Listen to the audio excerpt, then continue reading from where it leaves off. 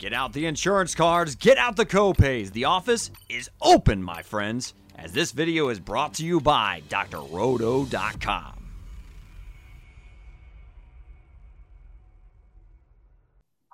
Hey there, everybody, it's Dr. Roto along with my friend Coach Al White, and we're breaking down the running backs from this year's NFL Draft. Let's get to the Seattle Seahawks rookie, Kenneth Walker III. Man, this guy showed me something in college. He was a great player on a not-so-great team. Everybody knew he was getting the football, and he still ran the football really well. He goes to the Seahawks, Al. Chris Carson, always injured. Rashad Penny, I think he just got injured hearing this podcast. Can Kenneth Walker find his way to 20 carries a week?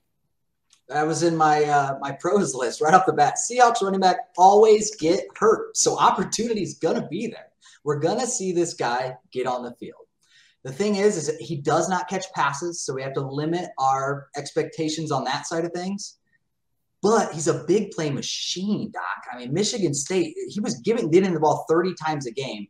They pretty much just ran a play-action offense, and it was feed Kenneth Walker, feed Kenneth Walker, feed Kenneth Walker, and then boom. Okay, here you go. Jalen Nailor for an 80-yard touchdown. That was their offense. And he just had 200-yard games back-to-back. 3 separate times last year he had 200-yard games. So the guy can absolutely handle the workload. It's just, will he be able to have the proper vision to see these holes in the NFL? Because Seahawks line is not very good, Doc. And that's the hardest thing right now is, you know, these running backs is we put so much value on them, but we don't look at these offensive lines nearly as much as we should. And Seahawks are not going to be a good team. It's not a Russell Wilson-led team. So we have to temper expectations as far as scoring opportunities as well.